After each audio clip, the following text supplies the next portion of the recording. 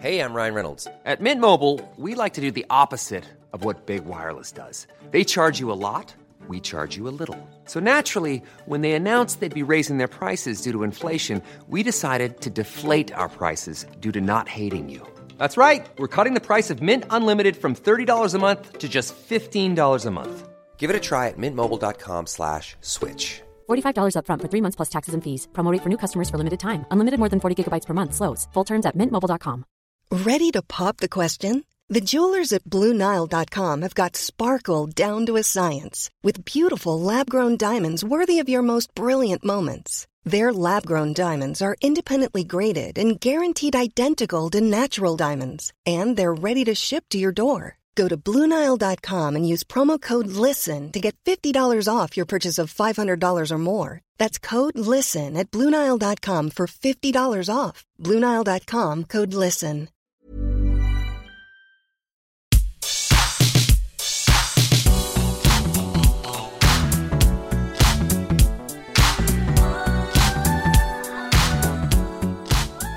Hello, everybody. Welcome to the What Culture Gaming Podcast. I'm your host, Scott Tilford, joined by Ewan Patterson. Hello. And Rich Hudson. Hello. It's that time of the week where we round up a whole bunch of different news stories, some things that we touched on earlier in the week. You can go check out the video versions on the main What Culture Gaming channel, and a whole bunch of stuff that we didn't get around to that's worth talking about anyway, and things that broke before we had time to make full videos out of them, like the thing that came out last night, which is the new Jedi Fallen Order trailer, which was revealed down in Pinewood Studios with Warwick Davis and whatever at this big Star Wars event. Force Friday. Force Friday, for Triple Force Friday, apparently. The other two things just seem to be merchandise, new bits and figures. And they look really good, though. They do look Have quite you seen good. all the figures, mate? I want all of them. I kind of want all of them. I think Cal Kestis' figure might be more interesting than I am in Cal Kestis himself. Try saying Cal Kestis over and over again. Cal Kestis, Cal Kestis, Cal Kestis. I'm a big Cal Kestis fan.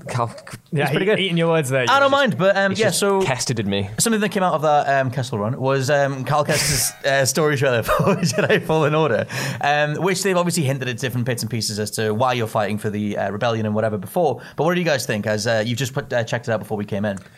Yeah, so I was a little bit mixed on the E3 showing that they showed off earlier this year. I thought presentation-wise, it looked absolutely stunning. I thought the actual gameplay itself, I like the mixture of puzzles and platforming. I thought that was okay. The combat was where I was looking a little bit iffy, even though that was kind of the most lauded aspect of all the demos so far. And I kind of am a little bit annoyed at the whole cake and eat it approach to dismemberment. It's like you want to show them cleaving through people, but they're still going to be put together. Jedi Outcast was doing this crap in 2002 and it was much more successful. But at the same time, I'm starting to get a little bit more engaged with the characters now. I think there's a little bit to be said about the focus of Star Wars, mainstream stories that tend to focus on, generic human people with blue lightsabers, and that's kind of a running motif of the series. But I'm warming to the overall premise, and I'm definitely excited to see what they do with the Inquisitors after Star Wars Rebels, because they're really cool characters that were introduced on that show, and I'm really excited to see how that goes. Their lightsabers have like a particular design that I haven't seen in the comic. In the TV show, they can spin it so fast they use them as personal helicopters. So I'm looking forward to seeing if they do that. That better be something we do in the It's game. a skill tree. Yeah. Yes. Rich, what do you think of the old Star Wars? I'm looking forward to this a bit more now. It hasn't been on my list of things to play for the end of the year. I think it's one of those things I'm going to come back to. Potentially, I don't know. We'll find out.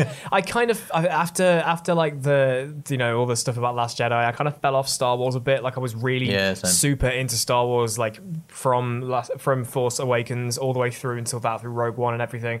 So like I still haven't seen Solo.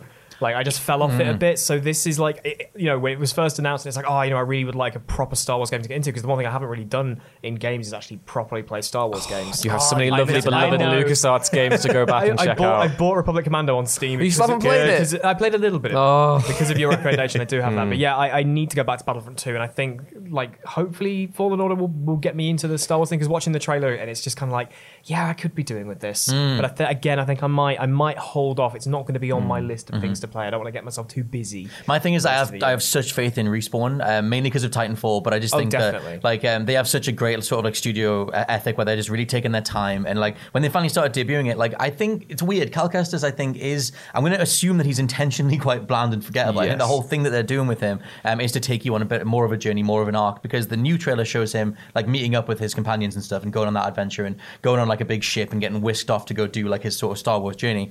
So I quite like that in theory, and like the combat combat, I think some of the animations look a bit kind of twitchy, a little bit too rushed. But at the same time, sometimes when he does sort of cleave someone's stomach half in half, then I'm a bit more on board. Yeah. Would you agree in saying that maybe Respawn have spotlighted not the least attractive parts of the game, but certainly the least unique? Because the write-ups that came out after Fallen Order debuted at E3 made the game sound so much better than the actual... That's a really good point. Because the actual planet hopping mechanics, the way you use the starship and how you can customize it, they didn't really go into that. And they only touch upon it in this trailer as well, which is curious to me because I feel as though if you've given Star Wars fans a game where you play as a Jedi, you can customize your own lightsaber, customize the blade that comes out, you can customize the ship that they're on and choose which planets you go to. I think that's a major unique selling point, and they're not really tapping into that. I think they're trying to do a thing where they're trying to like play their cards quite carefully, but it's weird because in the new trailer you do see that planet menu where you're picking where you want to go, and then the hands-on stuff from the last trailer or like the hands-on demo stuff said that it does have like a Metroidvania feel, that you're going to different places, you're unlocking items, then you can go further and whatever. So there's like way more of like an adventure, like like interlocking way that you control, like you play casters and unlock abilities to get further and whatever. That has barely come through. They've sort of shown like little bits of the gameplay, but not massive amounts. I think they've got like way more to show, but I guess I don't think we have a particular release date for it. November something or other. I think I'm in the teens. I think I'm down for reviewing it, I want to say. You're a Star Wars man. Maybe they're trying to play almost like a Marvel approach of let's just show them whatever because we can sell this on hype alone. But I think because it's a game, they can't really do that. We saw that with the Avengers project at E3 when we finally got the trailer for that, and everyone kind of went, oh, okay, because they were trying to sell it off like they were showing as little, well, not as little as possible, but just like not anything like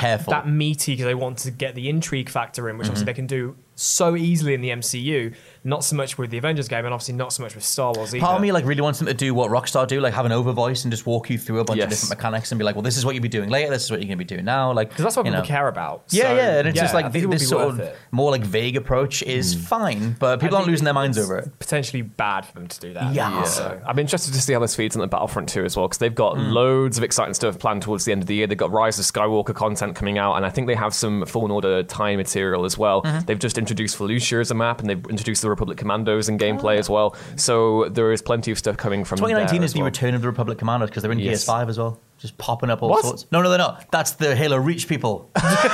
It's so close to all the different Republic Commandos. The real Star Wars fan, Scott Tailford. Yep, Last Jedi devastated me. Master Chief killing. Oh, you had to shoehorn it in there, didn't you? We did, but that's a conversation. Last Jedi's great. Shut up. The next one I've got down is something that we did another video on earlier in the week, but it's just the next Batman Arkham game is 99% confirmed. We had Scott Snyder, the author of Court of Owls, and other different books as well, and the new Batman stuff, just tweeting out "Beware the Court of Owls," and then deleting the tweet. Alongside, then Warner Brothers Montreal then tweeted out a sort of GIF thing with a bunch of different symbols in, and just said "Capture the Night" with a K. May have lost my night. Yeah, may have lost my mind, not my night. Going through all that. After years Still losing your mind. Yeah, of looking forward to it as well. I mean, how many videos have we done, sort of picking apart different rumors and snippets and leaks? It's been and 84 years. It's been a long time. But I guess at this stage we still don't have a full-on official confirmation, but it's nigh on happening. So we'll go with that. I think the prevailing theory at the moment is that a New York Comic Con announcement might be coming, which is next Thursday. So that would make sense. You give Batman his own platform to do his thing. You don't have it on State of Play with The Last of Us, which is already going to have a big thing. Whereas if you take it to Comic Con, the only other competition there, I don't even think Square Enix will be there for Avengers to demo that anymore. So I think it will just be Batman's time to shine. Plus, like in terms of like DC stuff, they have Joker very soon. They seem to be like being way more careful. It's not as ridiculous in terms of just throwing money in all directions and hoping for the best. But yeah, I was thinking it could have been the Xbox event. Because that's in middle of November. They could do something, yeah. Because they said, obviously, that PR guy said, oh, it's imminent. Then maybe it wouldn't be that long because that's still a few weeks away. I would say that the Arkham games have a history of having some sort of promotional tie to Sony as well at the same time. There was a lot of exclusive stuff. Unless, because with Ghost Recon, Microsoft have kind of paid to get it's all Xbox branding on the beta and stuff like that. It's like that with Fallout as well. Yeah, so it's like 76 had that as well. I wonder if they're just throwing money at different publishers. Just going, we still, because the thing is, when State of Play happened the other day, there was an Inside Xbox stream straight after it, and the world didn't care whatsoever. It was just kind of like stupid of them to do it then. I know, and I think they just kind of hoped that one would benefit from the other, but it just ended up being that State of Play happened. Everyone talked about that, and Xbox just kind of got squished underneath. I think as the generations roll into a close, it's super easy to just be like, Xbox what? We'll just wait till the next generation. It feels like the Xbox momentum is sort of died down. They don't really have anything leading up to the end of the era, because obviously Halo Infinite is going to be next year. Yeah, which is why something like Batman being at it's just called like X20 or whatever. XO. I actually don't know. But the thing is, like, the fact that we don't know the exact name of the yearly Xbox thing shows how little that thing's caught on compared to PlayStation Experience or Nintendo Direct or whatever. Yeah. But maybe we'll see more. Either way, it seems like we're getting a new Batman Arkham game. And the Court of Owls story sort of plays into like this whole Illuminati, big evil doers underneath Gotham and big boss battles and whatever else. So there's that. We also talked about in the old video that me and you did that they might be basing the gameplay on the Shadow of Mordor type stuff with different factions and going up against them. Yeah, because we went in and as I lost my mind looking into all the different symbols that were on display, it does kind of maybe lend itself to the idea that we'll see the League of Assassins as well, because the final symbol that appears in that cryptic tweet that Montreal sent out is the demon, and Ra's al Ghul is the head of the demon, which is of course the leader of the League of Assassins. And Arkham Origins not only teased the Court of Owls more subtly, I'd say, than the League of Assassins. They actually there were a few statues on the Royal Hotel of the Court of Owls Talon figures, and you had the little nursery rhyme that the group has as well. But they actually telegraphed the League of Assassins being more heavily involved in the sequel more heavily. With Lady Shiva, if you talk to her, she kind of basically teases that Ra's al Ghul's coming and you're going to be in Origins. Yeah, so Lady Shiva is one of those weird side missions in that game which kind of looked like they had to cut it for time. But yeah, it looks as though maybe that'll be the faction war we're having. Maybe it's the League of Assassins coming into Gotham and the Court of Owls rising up, basically saying, the Gotham's ours, you stay away, League of Assassins, and we'll have Batman caught in the middle. My running theory is that, because they tweeted out capture the knight, as in, capture a chess piece type thing. The general sort of like general sort of layout of the menus in Shadow of Mordor was looking down at almost a chessboard of players that you were moving in and out and whatever, sort of different power plays and everything. And Shadow of Mordor started out as a Batman game where you would have different factions going up against each other. So I'm hoping that eventually that's maybe what they're doing. Let's just hope they don't monetize the hell out of it. They almost definitely will, Rich. Yes. It's Warner Brothers. I mean, maybe they've learned their lesson. Maybe they might go half in compared to Shadow of War. I don't know. They could do with a win, considering that Warner Brothers haven't had the best last few years. I mean, when was Arkham Knight? Was that 2015? Origins was 2013, and Montreal have been working on another game for 7 years now, and it seems, judging from reports, it seems as though WB have basically been stifling them at every opportunity. We've got a Suicide Squad game. Well, we don't want that. We've got a Damian Wayne Batman game. We don't want that either. And, they've come back to this. So hopefully they've been able to retain, this is still their vision and it hasn't been kind of trodden on by WB overall, because, there are some very talented people at that studio. Patrick Redding, who worked on Splinter Cell Blacklist, he's heading up the creative direction there. So fingers crossed next week. Speaking of fingers crossed, Modern Warfare got its, one of the newest story trailers that sort of shows more specific character beats and stuff like that. What do you guys think of that? Because there's two things to talk about with Modern Warfare. Let's start with the story trailer. We'll get onto the weird exclusivity controversy. I am excited because I want a COD campaign. It's been a long time coming. I didn't realize how much I missed it when playing the bits of Black Ops 4 that aren't complete garbage.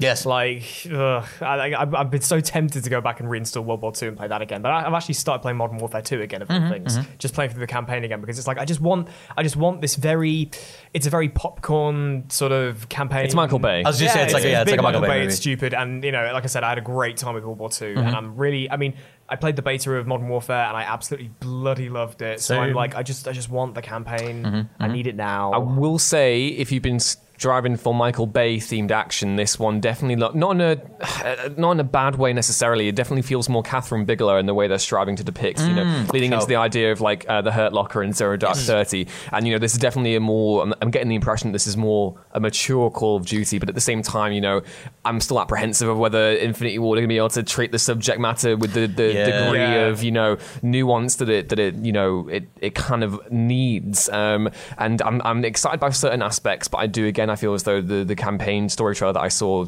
earlier in the week at State of Play is exemplifying my current anxieties over the game that it's caught between two identities. It's like, we want to do this more mature storyline, but we're also going to lean into the nostalgia of Captain Price being back and he's going to save the day. And it's kind of like, I like the idea of Price being a mascot for the series, because I think they should have done that ages ago, but at the same time, I'm just kind of like, well, please just don't confuse the tone here. You're aiming to tell some very difficult themes, and you're looking at stuff like the legacy of, I think what it's meant to be a stand-in for the Soviet invasion of Afghanistan, and how that's kind of, spiraled out into further, interventions in that region in the years since. And then you've got different things going on with domestic terrorism and, terror attacks. And I'm just hoping that they treat it with a degree of not subtlety, but definitely care. Because I don't want them to take a sledgehammer and do another airport massacre sequence. Because it's a weird thing. Lose their focus. Yeah, because they've got like this sort of really focused, assumedly focused vision for the story, and then they've said that the way that they sort of explain something like the multiplayer being so over the top with the white phosphorus stuff and whatever,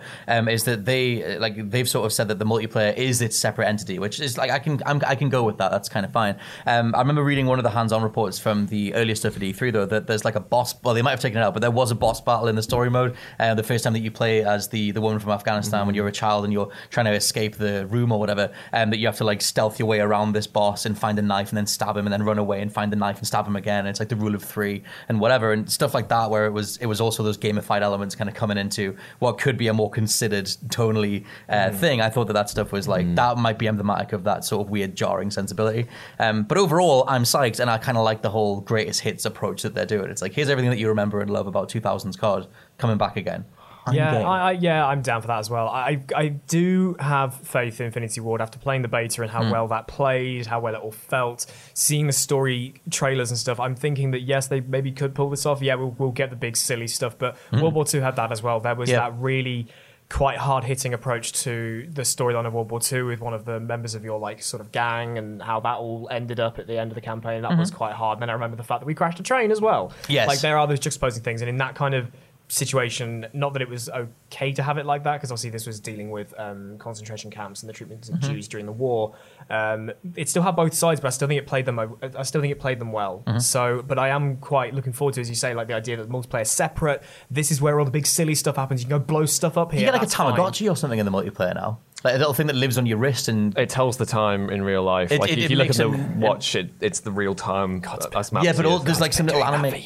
Yeah, but there's like an animated thing and it shouts when you get kills. That's weird. Yeah, but yeah, if you can have balls to the wall stuff, leave it in the multiplayer. That's fine, because I had a great time with it. But yeah, I would like to see a really grounded campaign. I think that's why World War II has always stuck with me, because there were those moments that felt really like visceral, almost kind of like looking back at something like World at War, which still had the silliness, but it still had that real depth and grit to it. But yeah, on to probably more. It makes me wonder, like, if you're the string pullers at the top of Call of Duty, and it's like where this massive like totemic first person shooter franchise, and everyone knows us, and everyone's gonna be looking at what we're doing. It's like either you try and tick as many boxes as possible, you bring in the siege elements, and you bring in the Michael Bay stuff, and you try and do everything, or the complete other side of just how you view that is that it kind of feels aimless, and it feels like they don't really know what Call of Duty is. That's I know you're very optimistic about the beta, but that's my impression I got from the beta. I felt as though it was just caught between two different identities, and I wonder if maybe the campaign will feed into that as well. I don't know.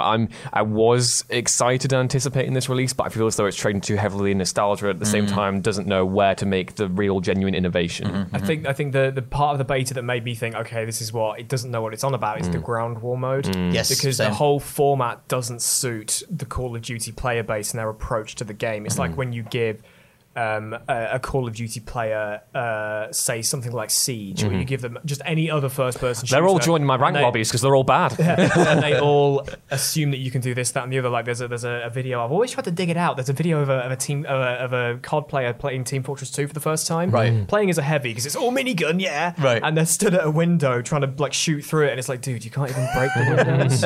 And there's people trying to quickscope as the sniper. It's like, doesn't work like that. It's like things like that. Like you said, the ground war mode. It's like that kind of, well, we can do a little bit of Battlefield, we can do a little bit of Siege, we can do a little bit of what Call of Duty used to be, and it's like either that is ticking all the boxes because you can, because you're Call of Duty, or then it's like, well, what are the signature Call of Duty elements and how sort of mixed are they when everything else is sort of clashing? I think at the end of the day, I'm fascinated to see how this game gets received, because I can see it being very divisive. I can see it definitely playing to the crowd in some respects, and some people being very happy with what they've got, but at the same time, I do wonder if people are in for a nasty surprise in the sense they're coming back for traditional Call of Duty, but there is that different elements being pulled apart, and you can't really see the one where the big focus is meant to be. At the minute, I'm super positive on it, but I totally see the other side where it does kind of, it feels just as aimless as potentially confident if they think they can dip into as many pools as possible. It's a weird sort of state at the minute, but we'll find out more when it eventually comes out. Let's talk about state of play in general, because that happened at the start of the week. State of play is very much Sony just trying to literally do a Nintendo Direct, like the aesthetic of it, I actually saw the animations. Somebody put the state of play and the Direct side by side, and they are nigh on exactly totally the same. felt it when I was watching the animation, the sweet, literally transitionally using wipes and stuff to make it looks exactly the same. I mean, again, if it ain't broke, don't fix it, but it's like, this is kind of But also don't just copy. Like, I mean, Sony do that. Like, it was like, oh, like achievements are a thing, let's do trophies. Like, oh, motion controls are a thing, let's do the PlayStation Move. And it's just like, they always seem to get in there and do the thing that's working, which Direct is working extremely well. But what did you guys think of the State of Play overall? If you thought the only way to get a more defined jawline with natural-looking results was through surgery, think again. Juvederm Volux XC is a non-surgical injectable gel filler that improves moderate to severe loss of jawline definition and can help you achieve natural-looking results with little downtime. Even better, this improved definition lasts up to 1 year with optimal treatment. No maintenance required. Improve jawline definition for a smooth, sculpted look with Juvederm Volux XC. For important safety information and to find a licensed specialist, visit Juvederm.com. That's JUVEDERM.com. Not for people with severe allergic reactions, allergies to lidocaine, or the proteins used in Juvederm. Common side effects include injection site redness, swelling, pain, tenderness, firmness, lumps, bumps, bruising, discoloration, or itching. There's a risk of unintentional injection into a blood vessel, which can cause vision abnormalities, blindness, stroke, temporary scabs, or scarring. Talk to a licensed specialist to find out if it's right for you. Ryan Reynolds here from Mint Mobile. With the price of just about everything going up during inflation, we thought we'd bring our prices down. So to help us, we brought in a reverse auctioneer, which is apparently a thing. Mint Mobile Unlimited Premium Wireless. How to get 30, 30, bit to get 30, bit to get 20, 20, 20, bit to get 20, 20, bit to get 15, 15, 15, 15, just $15 a month? Sold! Give it a try at mintmobile.com/switch. $45 up front for 3 months plus taxes and fees. Promo rate for new customers for limited time. Unlimited more than 40 gigabytes per month. Slows full terms at mintmobile.com. Before we go any further, I want to talk to you about today's sponsor, Masterclass. With the amount of time we spend discussing and analysing video games on this channel, it's always good to understand exactly how these experiences are put together. And fortunately for me, I can do just that with Masterclass. With Masterclass's streaming service, you can learn from the best to become your best, studying and growing with over 200 plus of the world's leading instructors. For me, I've been having a blast using a class on video game design by The Sims creator Will Wright to find out exactly how game mechanics are designed around player psychology, as well as learning how important playtesting is to shipping the titles that you and I both love. But it hasn't stopped there, as I've also been brushing up on my practical filmmaking skills directly from my favourite movie director Martin Scorsese, as well as trying to get back in the cooking game with Roy Choi's amazing course on intuitive cooking. Seriously, my kitchen is a mess, but my belly has never been more grateful. For just $10 a month, an annual membership with Masterclass gets you unlimited access to courses on your phone, computer, smart TV, or even via audio-only modes. Even better, every new membership comes with a 30-day money-back guarantee, and 88% of members feel that the service has made a positive impact on their lives. And to put the cherry on top of that cake, right now, What Culture Gaming listeners get an additional 15% off any annual membership at masterclass.com/gaming. That's 15% off at masterclass.com/gaming. What's that? You want it one more time? Well, that's the URL, masterclass.com/gaming. Right, now I'm going to watch Tony Hawk try to teach me how to ollie properly. I'll see you all soon. As in the one we just had. Yeah. I was actually all right with it. I think there was some stuff on there that I definitely found interesting. Obviously, the Last of Us 2 stuff was really, really hype. The story trailer of Modern Warfare obviously got me in. The thing that got me right at the beginning, because I was streaming this at the time because I was on Twitch, and I was like, oh, it's the State of Play, let's switch over to that. And the first thing you saw was the Enhanced logo.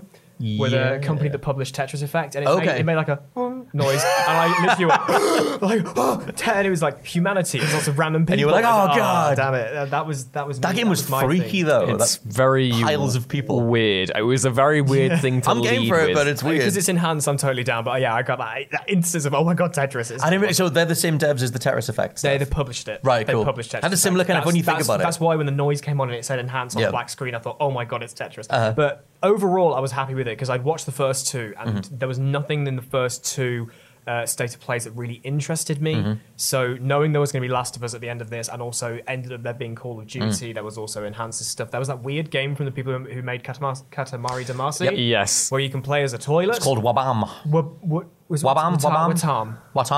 Wabam. Something like that. It's anyway. Like I thought there was nothing really in that. Even the what was it called? Something a Simple Story. That really like it looks like sort of Human Fall Flat. Wise, like the art style is not really physical. My mind is entirely anyway, Last of Us 2. I think that State of Play was the best one they've done so far. Not just because of Last of Us Part 2. I think it's in a weird state because, like you said, like they're trying to ape Nintendo Direct, and Nintendo Direct is very much associated with, at the minute, much bigger stuff. Like I didn't used to get that hype about a Nintendo Direct, but then they started, debuting Breath of the Wild 2, and like, oh, here's like, this new Pokemon trailer and whatever. And so Nintendo very much treat their Directs as an E3. Like here's this big thing we could have waited for. Yeah. Whereas Sony, I still don't think they know what it is. It was watching it. It was very, very bizarre for me personally. I think if you're a first party publisher like Sony and you're coming towards you're demoing your own games, it was very weird. It was such a weird eclectic mix of offerings. I felt as though Call of Duty didn't belong there. It was very peculiar. It was like, okay, you could have released that anytime you wanted to. Why people aren't coming to PlayStation just to play Call of Duty? Right, yeah. I feel as though if you're going to use that platform, you should be, demoing the exclusives that you have towards your own series. Yeah, exactly. And I felt kind of let down in that regard because I was just like, well, you could have shown half of these any other time. I was excited for the indie game where you have to out-party Satan. That looked pretty fun. That looked really entertaining. Some of the makers of Oxenfree. And again, Last of Us Part 2 kind of goes without saying how good that looks. But at the same time, I was just kind of like, I don't care about this. If you're gonna have your own event, bring something more to the table. Even if it's just an update on something. Like, oh, we couldn't show you Ghost of Tsushima today because we're hard at work making this blah blah blah. And it's like, well, fine, show me that. I don't care about having another Call of Duty story trailer when the game's out next month anyway. Or like a Death Stranding console, really, like a special edition console. Here's a controller that looks like piss. Got a baby in it. I quite like the controller. I'm not gonna lie. I would like the controller if it had like a little mini fake baby in it. But when you actually watch the trailer back, in the bottom grip, it started they have a baby there. And then it disappears. Yep. I was like, come on. Concern. Baby in there. But in terms of like the way the lead into that event, like it was very much off the back of Last of Us 2. It's like you're getting new Last of Us 2, so if you're getting a release date, like that's what we're going in to expect. And then when the show didn't open with The Last of Us 2, I was like, okay, we're going to end on it. And then it was like, well, that's kind of the thing. And then, like I said, I don't think they necessarily know what these showcases are for. Like they don't have enough first party stuff to show, so they kind of default to just being, well, here's some indies, here's some stuff. Scoop out it was hilarious. Crap. And they're worth seeing, but it's a weird fit. It was so funny to me when they were debuting the PlayStation Plus games for October after having all the flack recently where they upped the subscription for PlayStation Plus to get better games, and we've been having crap for like the past few months, and then suddenly they bring for a while it was that month where it was literally it was like it was Pez and it was Pez and something else, and then it got switched racing to Detroit, game. Yeah, they got switched to Detroit, and it was like that's the backlash. Oh, it was that Horizons game. Yeah. Definitely not trying to get into Forza. Yes, exactly. And then instead of The Last of Us Remastered is a great game to have as your free PlayStation Plus game in October. But I've only played The Last of Us on a friend's PlayStation 3, so I don't actually own it. So I'm looking forward to getting that. But at the same time, it's like, why are you leading this with MLB The Show? I was like, MLB was it was paid like for the fact that Pez got so much flack for it. It's like, and they're going PlayStation Plus, MLB. Great. For a global audience as well. It's like such an esoteric pastime for the States specifically. I don't know if that's where most of your audience is, but at the same time, you have this is a global platform that you have, and you're leading with that instead of The Last of Us Remastered after everyone's already in to see The Last of Us 2 again. It was very weird. Yeah, like I said, I think a lot of that stuff points to they don't necessarily know who's watching or like who to play for or how much to lean on the first party stuff. Like Nintendo are known as a first party studio. Like they have so many IPs associated with them. And Sony this generation have like brought more exclusives like to the fore. Like they've been more in those conversations more this gen than ever before, especially compared to the PS3. But the actual rollout of stuff at the State of Play was like watchable, but you weren't going away from it the same way we were from a Nintendo Direct where it was like, oh man, I can't wait for the next one or whatever. And plus the placement of it, like there was one back in like March or May, then we got another one like just the other day. Weirdly sort of placed, especially when you potentially have the PlayStation experience. I guess as time goes on, more publishers and developers will be keen to actually use the State of Play because I've seen like even when you go back to like the first Direct, which was like, it was weird to think the first Direct was like 2011. Yeah, it's a long time ago. And obviously that's gained more and more traction over time. When even like something like Dark Souls Remastered was announced on a Direct, which I found really baffling to think that it was announced there. But those sort of moves, like established, like, hey, look, this is almost something people watch. Yeah, like a showcase level. The fact that even their like indie showcases can reveal things like Cuphead for the Switch, that's huge. Yes, Ori for the Switch, that's huge. That was on their like it's in between Treehouse and Direct, like where the indie world sits. But like I think as time goes on, the state of plays might get better. I mean, they should. I mean, assumedly, they will do these sort of live shows. They have all the statistics after the fact. They have the engagement figures. They can then go to publishers and say, hey, look, you should do your new announcement with us and this thing and not Nintendo or whatever. And that makes sense going forward. But as they are at the minute, that thing just felt like it was a Last of Us. It could have just been a Last of Us 2 stream and whatever. At least it gets us talking about things like humanity. I mean, or directs that we have had directs specific for games. We've had Pokemon Directs, we've had Smash Directs, and Super Mario Maker Directs of all things. So. I think Nintendo seems to know a little bit more about what they're doing at the minute anyway, but hopefully Sony will find a way to do it, because it would be fine. It would be nice to have across the year various check-ins with Sony and to know what's coming with their sort of franchises. It was just a double skull of not having Ghost of Tsushima or Arkham. I was like, related. For God's sake. It was like, Ewan's going to be sad today. If only. Let's talk about Medal of Honor, because it's finally returning on the Oculus VR. Now, I saw that Medal of Honor was returning as a VR game, and I thought, that's kind of cool. I like that the IP is coming back. Respawn are developing it. Seriously? Yes, which turns it around altogether, and I'm like, that's way better. If that's how you get Medal of Honor back on everyone's minds, that's how you do it. Give it to one of the best first-person developers this gen. Yes. So far, the last sort of 10 years or whatever. But yeah, Medal of Honor is returning to Oculus VR. It's called Medal of Honor Above and Beyond. Apparently, they've done a whole bunch of interviews with World War II veterans, which, because it's in VR, I was about to say, is it going to be World War II themed? It's not going to be like, it's ignoring the reboot. It's going straight from whatever the last Medal of Honor was. Which is what a lot of people associate with Medal of Honor anyway. But the thing that broke me in a lush way is that they've interviewed all these World War II veterans, but the way that it sounds is that you sit down with them in VR and they tell you about what they went through, and then you play that sequence. Because obviously it would just transition into first person and you would just do the thing that they're telling you. Fantastic. Which, like, I'm all for companionship and taking care of old people anyway. So, like, the idea of just sitting down and sort of being hanging out with them and they go, and then I did this thing. And then I stabbed this crowd in the throat and the blood went into my face. And then I got a kill streak and I called in the nukes. We also wore onions on our belts. This is the style at the time. It was the style at the time.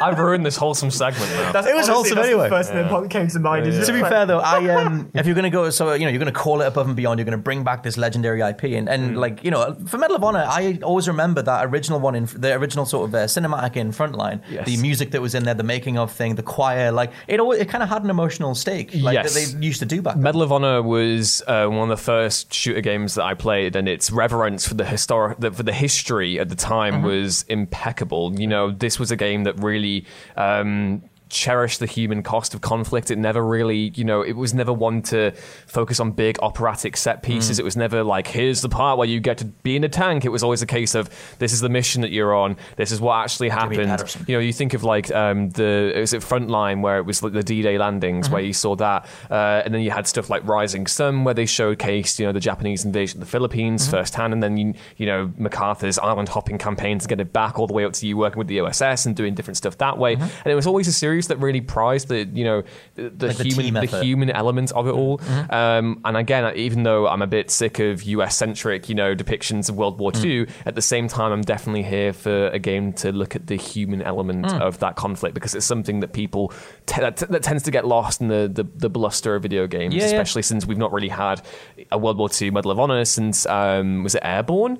I loved Airborne. I think so. I mean, the thing is, I like the whole, like you said, like bringing the human element into it. We've sort of seen bits of that, like with the vignette approach to Battlefield. Like, here's some individuals. This is something that happened over here whilst this thing was happening. But then the execution was always like, they had that opening vignette, and then afterwards the actual war stories themselves, especially in Battlefield 5, just fell flat. Yeah, totally. I think that it's like it's interesting. Like this far along after so many of these games, it's like, well, what do you do to not just retread the same old ground, but you need to inject the humanity side of it, especially if we've had like all these big overblown blockbuster versions of these games. It's like, well, actually dial it all down and go, this individual did this. Look at the biggest games that we've had this generation. They've always been so heavily story focused. You look at something like Horizon, Spider-Man, God of War, stuff like that. There's so much emotion and sort of raw humanity in that bringing that back makes the most sense. And interesting, they're going to do it for VR solely? At the minute, it's only on Oculus Quest. So, it's on Oculus in general. But I guess it'll hopefully work on the Quest. But they're referring to it as a AAA game. It's being developed by Respawn.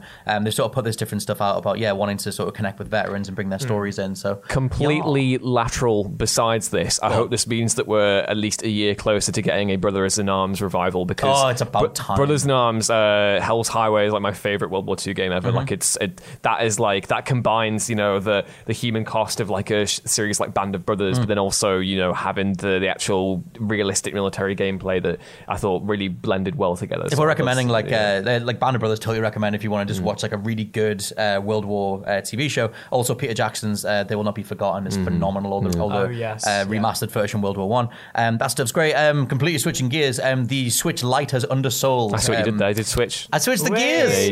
This is a Nintendo Switch that isn't a Switch, but the Switch Lite, apparently Nintendo were expecting to ship 300,000 units, and they have shipped 177,936, which I guess hints at the fact that already a low estimate anyway, isn't it? 300,000. Apparently it sold 13,000 in the UK, but the overall figures were still under from what they expected. But it doesn't surprise me that much because I haven't seen I don't know anybody who's bought a Switch. Well, it's like a Switch without the Switch. What's the point? It's one of those things where I've been seeing it more and more, and it's like, it's so tempting. It's so tempting. What makes you tempted? Because you have the Switch.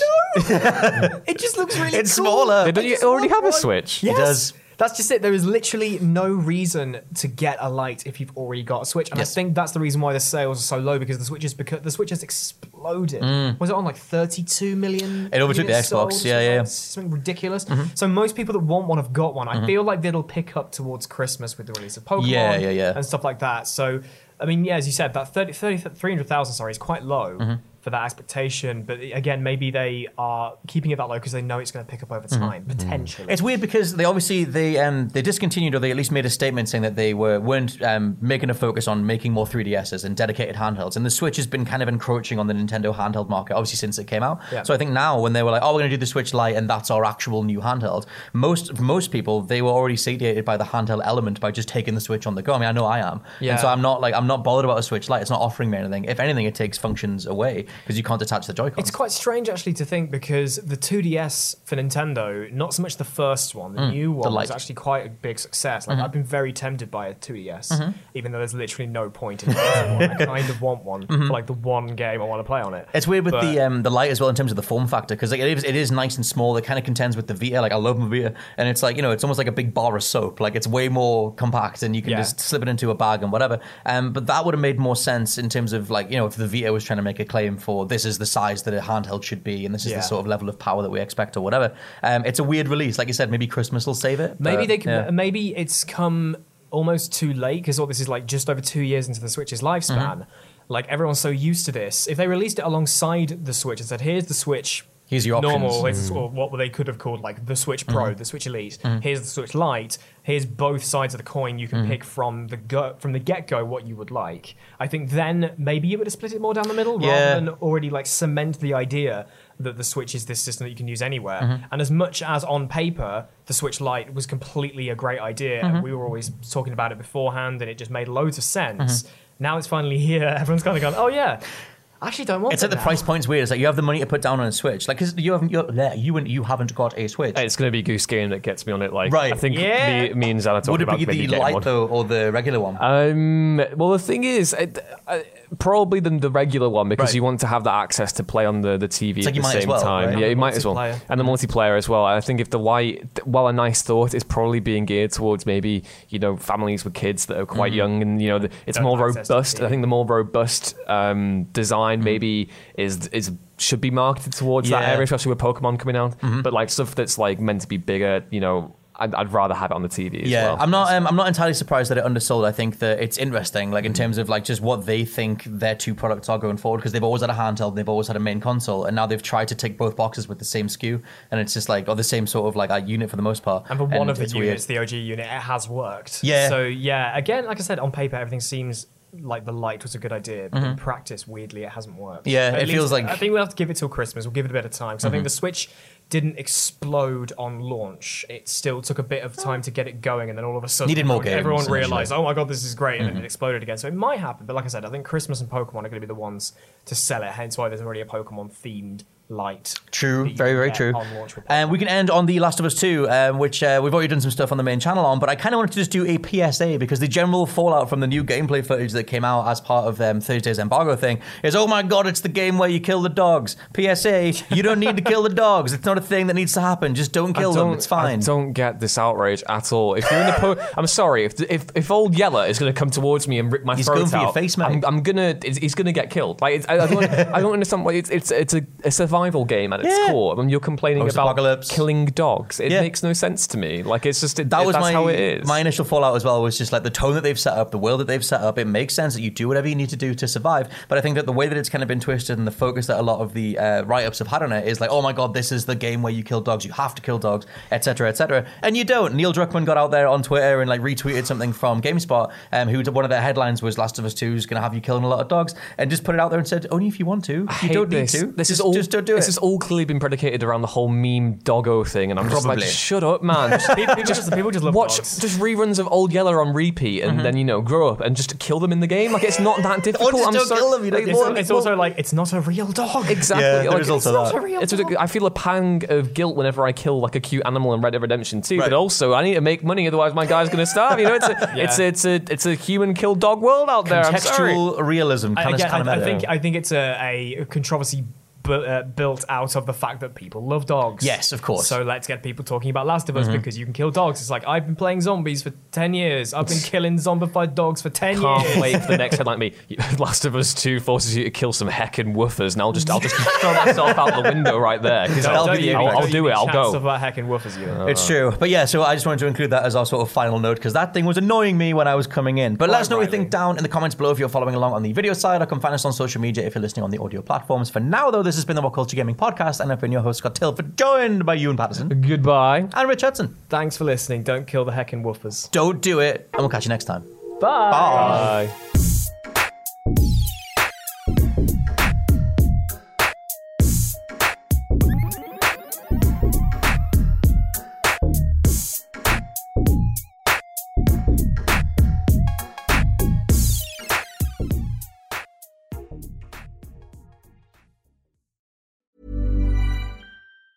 Hi, I'm Daniel, founder of Pretty Litter. Did you know cats tend to hide symptoms of sickness and pain? I learned this the hard way after losing my cat, Gingy. So I created Pretty Litter, a health monitoring litter that helps detect early signs of illness by changing colors, saving you money and potentially your cat's life. Pretty Litter is veterinarian developed, and it's the easiest way to keep tabs on your fur baby's health right at home. Go to prettylitter.com and use code ACAST for 20% off your first order and a free cat toy. Terms and conditions apply. See site for details. Even when we're on a budget, we still deserve nice things. Quince is a place to scoop up stunning high-end goods for 50 to 80% less than similar brands. They have buttery soft cashmere sweaters starting at $50, luxurious Italian leather bags, and so much more. Plus, Quince only works with factories that use safe, ethical, and responsible manufacturing. Get the high-end goods you'll love without the high price tag with Quince. Go to quince.com/style for free shipping and 365-day returns. Even when we're on a budget, we still deserve nice things. Quince is a place to scoop up stunning high-end goods for 50 to 80% less than similar brands. They have buttery soft cashmere sweaters starting at $50, luxurious Italian leather bags, and so much more. Plus, Quince only works with factories that use safe, ethical, and responsible manufacturing. Get the high-end goods you'll love without the high price tag with Quince. Go to quince.com/style for free shipping and 365-day returns.